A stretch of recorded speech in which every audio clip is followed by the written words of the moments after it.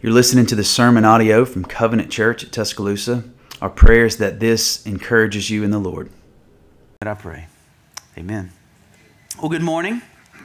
It's good to see everybody this morning. We're glad that you're here. So if you have your Bible or your device, you can go ahead and open that to Joshua chapter 22. Joshua chapter 22, and those of you that may be new to us this morning, what we do here is we preach verse by verse through books of the Bible. And so Joshua 22 is where we find ourselves this morning. And so in the latter parts of Joshua, those of you that have been with us, you know that we have taken some pretty big chunks, okay? Well, this morning is not much different than that, as we're going to try to take on the whole chapter of 22. And I liken it to this. Have you ever sat in front of a meal, maybe that you ordered at a restaurant, or you go to your granny's house and they put this food in front of you, and your first thought is, there's no way I'm going to eat all that. And then in 10 minutes, lo and behold, there's crumbs, and you're trying to figure out how to swipe that last little bit of gravy off your plate with the little piece of roll that you have left. I hope that this morning is similar. We have a lot to eat. We have a lot to think about, a lot to consider. But Lord willing, we'll finish it in about, I'm not even going to give you a time. But we do have a second service, so that's in your favor. We do have a second service. So this journey in Joshua has been fascinating. Some very familiar Bible stories that we've gone through, and some that maybe you've never read before. Where we are at this point, I don't have time to give you a full background, but where we are at this point is that God's people are settling in to the promised land. This is the land that was promised to Abraham way back when, and this is now the time and the moment that they are settled. Another important piece of context for this chapter is that there were 2.5 tribes that made a deal with Moses before they crossed over in a land that they wanted to settle. The tribe of Gad, in the half tribe of Manasseh, and the Reubenites. They made a deal with Moses. Hey, we want to settle in this land that's on this side of the Jordan. Moses kind of goes back and forth with them, consults with the Lord, and they make an agreement. Moses says it's okay if you can go ahead. It's okay for you to settle in this land as long as when it comes time to fight, that you send your men and you fight.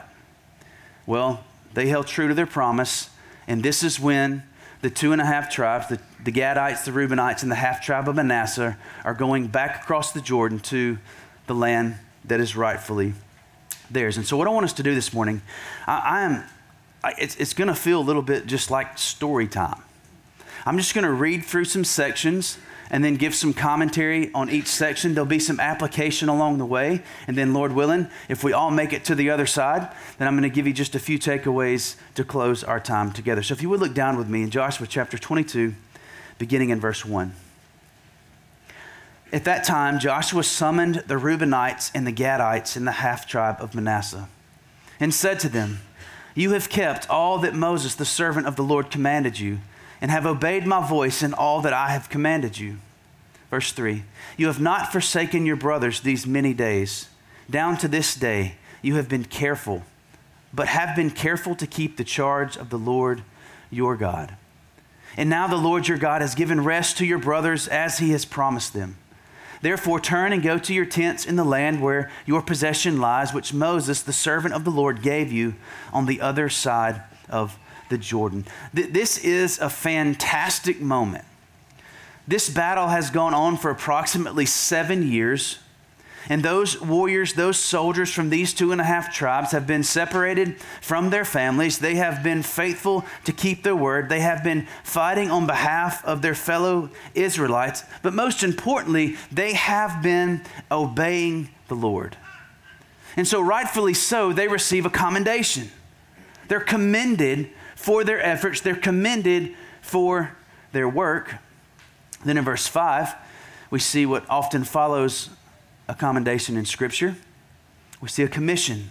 Verse 5 says, "Only be careful to observe the commandment and the law that Moses, the servant of the Lord, commanded you."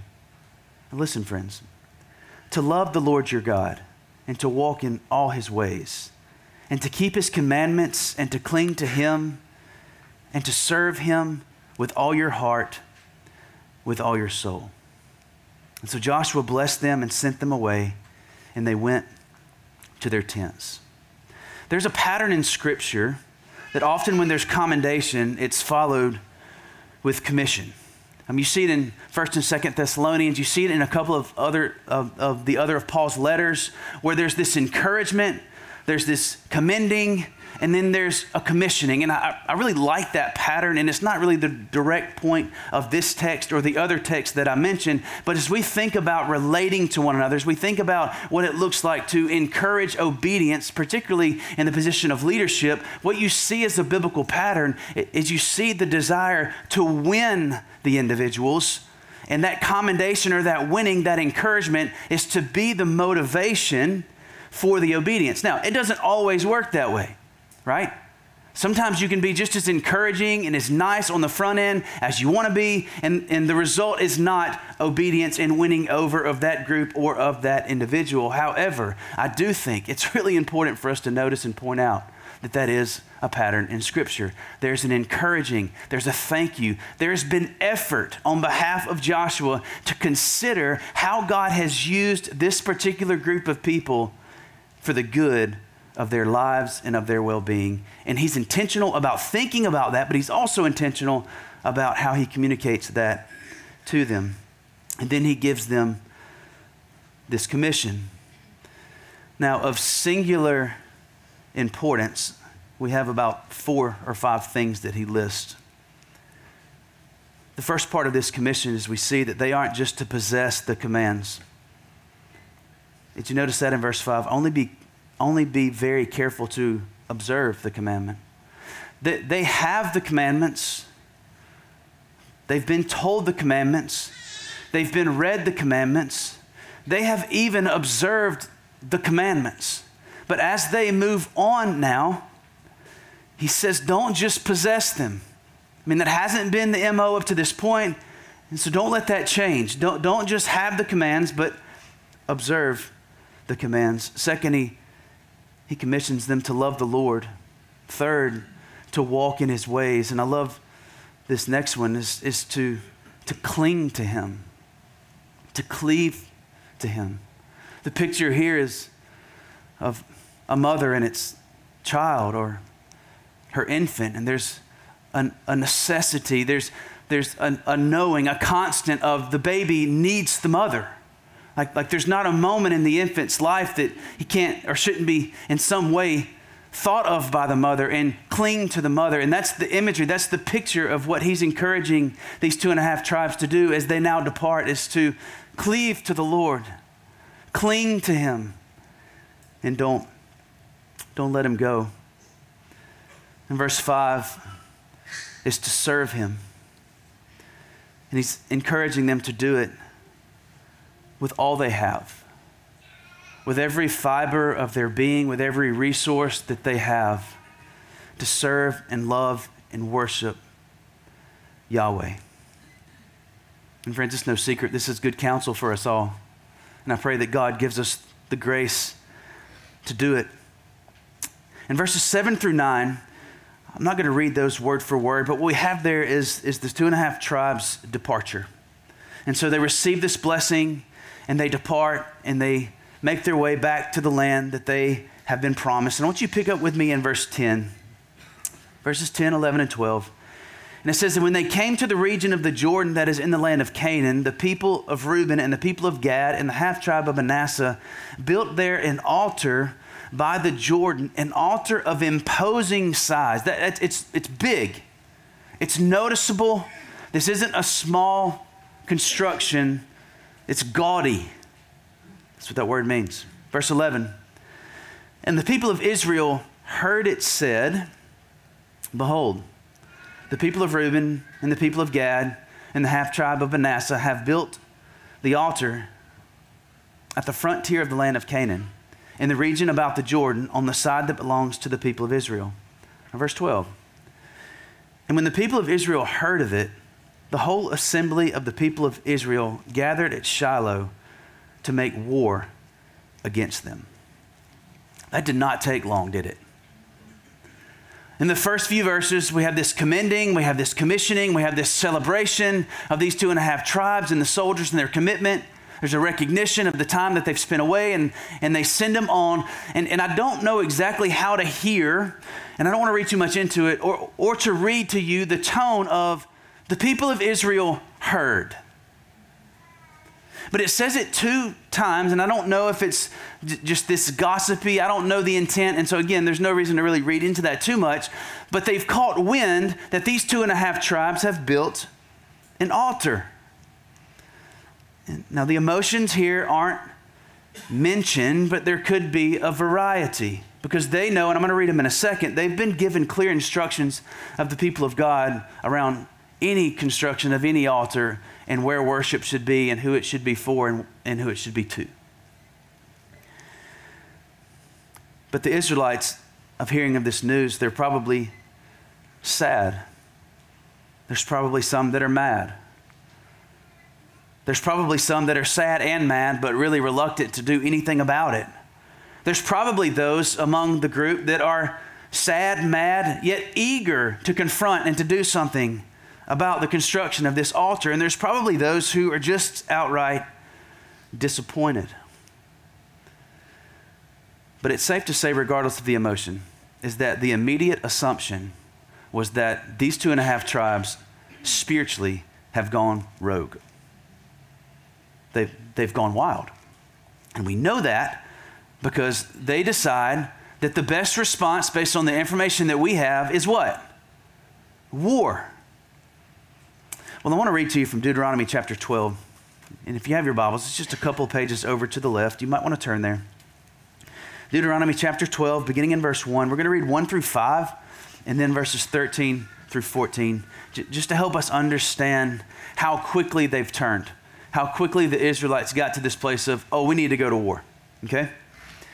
Deuteronomy 12, beginning in verse 1, says, "These are the statutes and rules that you shall be careful to do in the land that the Lord, the God of your fathers, has given you to possess all the days that you live on the earth." So these are specific instructions about settling in the current land that they're in Joshua 22, okay?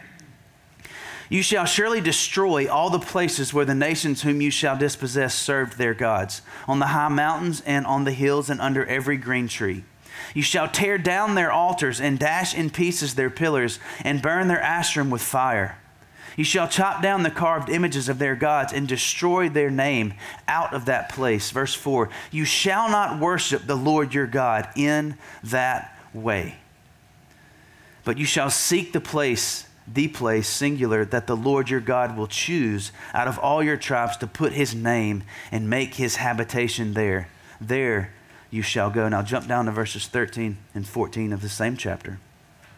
"Take care that you do not offer your burnt offerings at any place that you see, but at the place that the Lord will choose in one of your tribes. There you shall offer your burnt offerings, and there you shall do all that I am commanding you." So this is what they know, this is what they remember, and this is why there's a seriousness around their response to what in the world is going on. And they're prepared. They have assumed the worst, and they're prepared to do what's necessary to make this right and to set the record straight. So pick up with me back in Joshua 22, verse 13. It says, "Then the people of Israel sent to the people of Reuben and the people of Gad and the half tribe of Manasseh in the land of Gilead Phinehas, the son of Eleazar, the priest, and with him 10 chiefs, one from each of the tribal families of Israel, every one of them the head of a family among the clans of Israel. And they came to the people of Reuben, the people of Gad, and the half tribe of Manasseh in the land of Gilead, and said to them, 'Thus says the whole congregation of the Lord, what is this breach of faith that you have committed against the God of Israel, in turning away this day from following the Lord, by building yourselves an altar this day in rebellion against the Lord? Have we not had enough of the sin at Peor, from which even yet we have not cleansed ourselves, and for which there came a plague upon the congregation of the Lord, that you too must turn away this day from following the Lord? And if you too rebel against the Lord today, then tomorrow he will be angry with the whole congregation of Israel.'" Now, I personally like what they've done here. They didn't just go to war, right? They didn't go to war based on their assumption.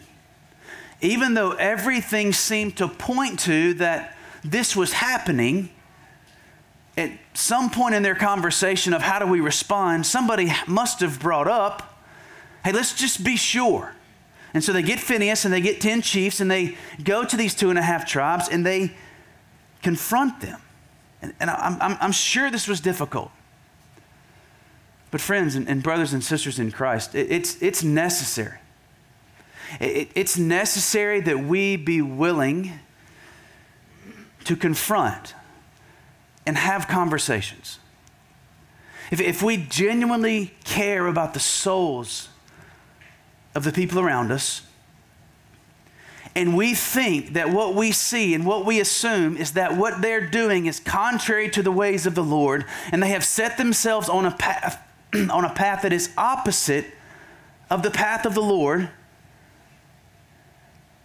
if we have enough thought about it to have conversations with everybody else and to talk about how bad it is and to even say, hey, we're prepared to go to war with them if need be, we must love them enough to have a conversation. Now, I know how that makes some of us feel. Some of you hear the word confrontation and it makes you want to get under that chair you're sitting in. And to be honest, I share that. There's not a lot of confrontation that I really look forward to or that I get excited about, especially with things of this magnitude. But conversation was the route that they decided to go. And in their questioning, we see some reasoning for that. Again, we see their love. So again, I know they assume some things and they jump to the conclusion of, hey, we need to go to war. But then they sort of settle down and go have a conversation. But part of what comes out in the conversation is they remember of what happened in times past when people were unfaithful to God. Now we start to see their motive. Now we start to see that, hey, they really do genuinely love these people and they don't want to see them under the judgment of God. Hey, we remember what happened in Peor. Look at Numbers 23. And you'll see that the wording that the Bible uses there is very, very strong in how closely they begin to interact with people that God had forbidden them to interact with. And it deluded the people. And it brought on the judgment of God. And so it seems that at least one reason for their confrontation and their willingness to do that was for a genuine love and concern for their well-being. Now look at verse 19. But now if the land of your possession is unclean, pass over into the Lord's land where the Lord's tabernacle stands, and take for yourselves a possession among us. Only do not rebel against the Lord or make us as rebels by building for yourselves an altar other than the altar of the Lord your God. Verse 20, another really horrid memory that we walked through in Joshua. Did not Achan, the son of Zerah, break faith in the matter of the devoted things, and wrath fell upon all the congregation of Israel? And he did not perish alone for his iniquity. So again, they're remembering not only the sins of Peor, but also the sin of Achan. And they have this fresh, vivid memory of one man's sin destroying a community.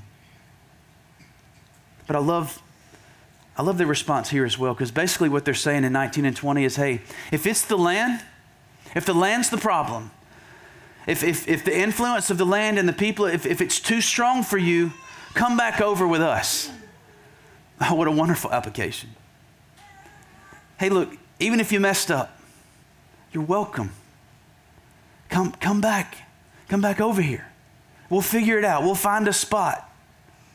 There's a willingness to invite them back in. And so they had the courage to confront because they genuinely cared about their well-being. So the confrontation was not just confrontation for the sake of confrontation. The confrontation was driven with concern for the spiritual well-being of their brothers and sisters. Now in 21 through 31, how are we doing? Oh, we're good. 21 through 31. Then the people of Reuben, the people of Gad, and the half-tribe of Manasseh said in answer to the heads of the families of Israel. Now, this is the 2.5 tribes' response. Now we're going to see why they did what they did And enough is said in verse 22. The mighty one, God, the Lord, the mighty one, God, the Lord. In the Hebrew, this is El Elohim, the strong one, creator God, the Hebrew writer's favorite word for God, plus Yahweh. El Elohim Yahweh, El Elohim Yahweh. So they come out of the gate with this praise and acknowledgement and recognition that He is our God. He knows. Speaking of Yahweh, again, we begin to see right off the bat the hearts of these 2.5 tribes. Hey, Yahweh's our God. And listen, He knows. He knows our hearts. He knows our motives. And in a way, what that communicates to the other tribes is, so you're free to love us. You're free to confront us. You don't have to obsess yourself with knowing every motive and every little in and out of our heart and mind and assume all of these things. Yahweh is our Lord. That's our confession. He's our Lord, and Yahweh knows our hearts. Watch where they go. He knows, and let Israel itself know, if it was in rebellion or in breach of faith against the Lord Yahweh, do not spare us today. Essentially, they're saying, if we are in a breach of faith to Yahweh, strike us down right now. For building an altar to turn away from following the Lord. Or if we did so to offer burnt offerings or grain offerings or peace offerings on it, may the Lord Himself take vengeance. Verse 24, no. But we did it from fear that in time to come your children might say to our children, what have you to do with the Lord, the God of Israel? For the Lord has made the Jordan a boundary between us and you people of Reuben and people of Gad. You have no portion in the Lord. So your children might make our children cease to worship the Lord. Therefore we said, let us now build an altar, not for burnt offering, nor for sacrifice, but to be a witness between us and you, and between our generations after us, that we do perform the service of the Lord in His presence with our burnt offerings and sacrifices and peace offerings. So your children will not say to our children in time to come, you have no portion in the Lord. And we thought, if this should be said to us or to our descendants in time to come, we should say, behold, pointing at the altar, behold, the copy of the altar of the Lord, which our fathers made, not for burnt offerings, nor for sacrifices, but to be a witness between us and you. Far be it from us that we should rebel against the Lord and turn away this day from following the Lord by building an altar for burnt offering, grain offering, or sacrifice other than the altar of the Lord our God that stands before His tabernacle. When Phinehas, the priest, and the chiefs of the congregation, the heads of the families of Israel who were with him, heard the words that the people of Reuben and the people of Gad and the people of Manasseh spoke, it was good in their eyes. And Phinehas, the son of Eleazar, the priest, said to the people of Reuben and the people of Gad and the people of Manasseh, today we know that the Lord is in our midst, because you have not committed this breach of faith against the Lord. Now you have delivered the people of Israel from the hand of the Lord. I think it's difficult for us to understand the barrier that stood between these two groups of people due to the Jordan River and the Jordan River Valley. It's massive. Now, this might be difficult for some of you to imagine. Imagine a world without www. Imagine a world without communication, digital communication. Imagine a world even without, some of you have no clue what I'm talking about, rotary phones or pagers. Yes, I had the see-through purple one. It's hard for us to even begin to wrap our minds around what it meant for these people to separate. There was no connection. And so the fear of the 2.5 tribes was, hey, look, man, in generations to come, there's a chance that the people on the other side of the Jordan will push us away. Out of sight, out of mind. There was a chance that due to the distance that they wouldn't be considered among the Lord's people. And so they build an altar, and they're clear. This altar is not for offering. It's not for sacrifice. It's not for worship. It basically is to serve as a billboard. That's essentially what it was. It's to serve as a gigantic, gaudy billboard. It's to be a witness. So when the world comes by, and if Israelites come by, they see that and they know these people are the Lord's. Now, I don't think it was a great idea to build the altar. There might have been some other ways, but listen, here's the point of this text is not for us to walk away with all the social skills we could walk away with from it. That's not the point.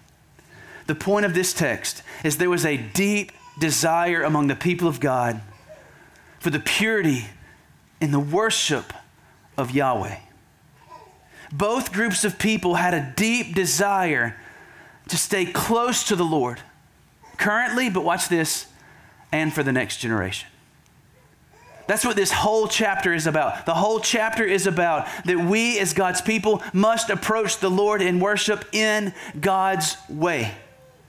In any other way that we think we can approach the Lord other than the way that He has prescribed, listen, we don't get to Him. And we actually bring upon ourselves judgment.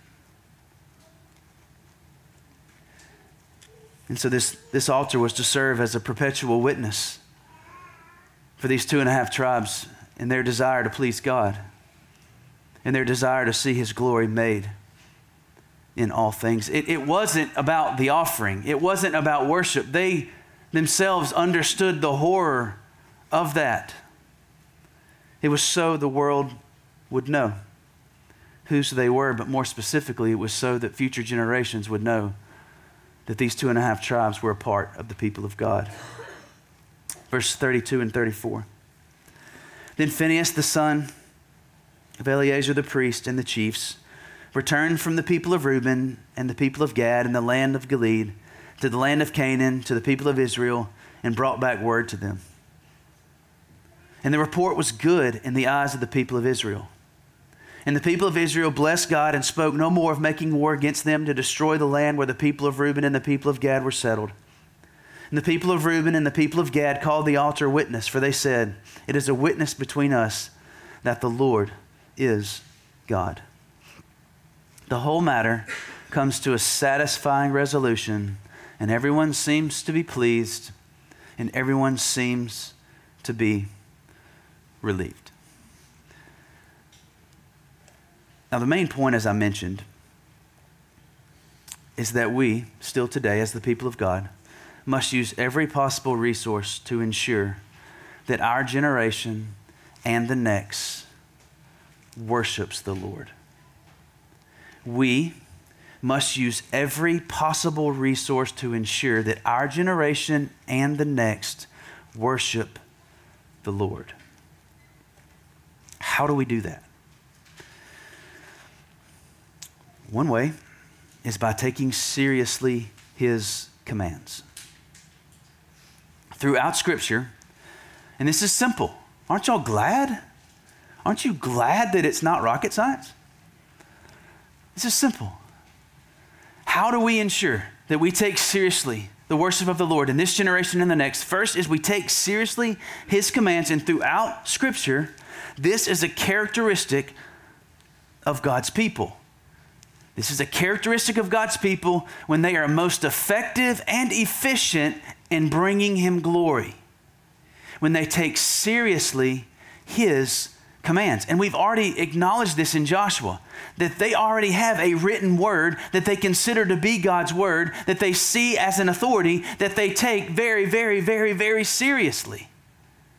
And so if we are going to ensure for this generation and the next the pure worship of the Lord, we must take seriously His commands and His words. And it's going to be messy. It's not going to be perfect.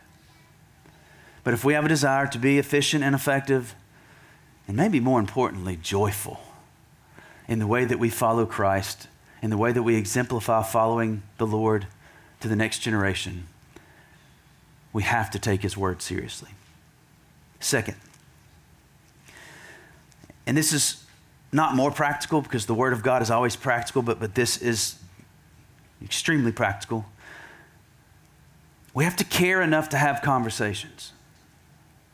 We have to care enough about one another to have conversations with one another. That they could have lived in the land of assumption.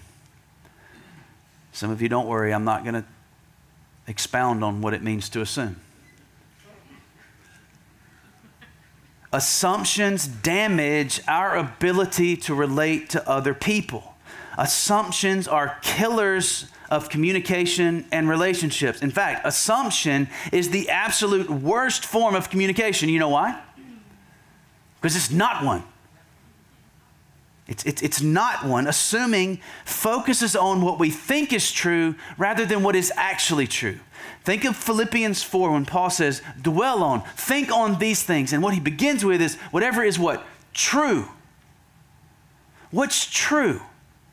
Sometimes the only way to find out what's actually true about an individual that there's conflict with, and I know how this makes us feel, and it's awkward, it's weird, but look, we know this. We've established that nobody ever has died from awkward. Ever. Nobody's ever even had to call 911 because of awkward. Awkward it's awkward. It's what it is. But listen, we have to care enough to have conversations. If we want to ensure pure worship, look, because when we assume, we always assume that we're right, essentially. And so there's pride there, but there's also assumption that we think we know what is true, and it may not be true. But one of the beauties of having conversations and caring enough is, listen, believe it or not, you'll still learn things. We can learn from one another. And I know it's not the point of this passage, but what a beautiful picture of how to function as God's people when there's conflict. And it doesn't always end this way, where everybody runs off skipping, you know? It just doesn't. But what we see here is that both had the same desire. They just were going about it in different ways. They both had a desire for the pure worship of Yahweh today and forever. Take seriously God's commands, care enough to have conversations. Third, hold one another accountable. And I don't want to spend a lot of time here because I think it's self-explanatory, but this is Christian discipleship. One of the primary points of Christian discipleship and our sanctification is there's a ground and there's a context for there to be accountability. Look, kind of connect some dots here, the commendation and the commissioning. If you don't have relationships with people, it's really hard to commend them in ways. It's really hard to encourage them in ways. And if we think we have the right and authority to just go to a brother or sister straight up with the conflict, straight up with what we think they're doing wrong, and there's no relationship and there hasn't been any effort there, man, it's just not really effective. It divides more than it brings together. So accountability is necessary. Accountability takes maturity, amen, right? It takes maturity to receive criticism, whether it's warranted or not. Nobody likes it, nobody wants it, nobody welcomes it. But in the Christian community, we have to hold one another accountable. Again, not just for the sake of accountability, but for the sake of souls.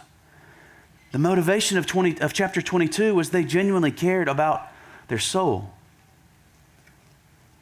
Lastly, never, ever, ever, ever settle, ever, for less or more than the gospel of Jesus Christ. Don't settle for less. Sometimes less is going to be prettier. Sometimes less may be more palatable. Sometimes more may have its own attractions. But our message and our hope is Jesus Christ and Jesus Christ alone. And it has to remain that way. And the best thing that we can leave, as Paul said, think of 2 Corinthians 4, as he says, we have this treasure in jars of clay. Our bodies are the jars of clay, and the treasure is the gospel. And we have this treasure in these fragile tents, as Paul says in 1 Corinthians 5, in these jars of clay, that we have the responsibility to carry this treasure of Christ crucified as the only hope for sinners to one another, but also to the next generation. And anything less than Jesus is not Jesus, and anything more than Christ is not Christ. I want to close, and I don't have this on the screen, by reading to you from Colossians chapter 1.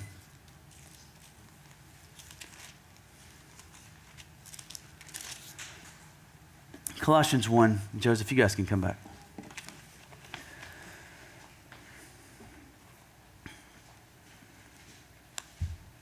Starting in verse 19.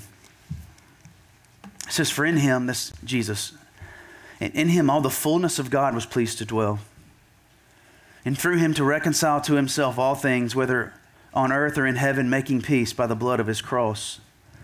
And you, who once were alienated and hostile in mind, doing evil deeds, he is now reconciled in his body of flesh by his death, in order to present you holy and blameless and above reproach before him."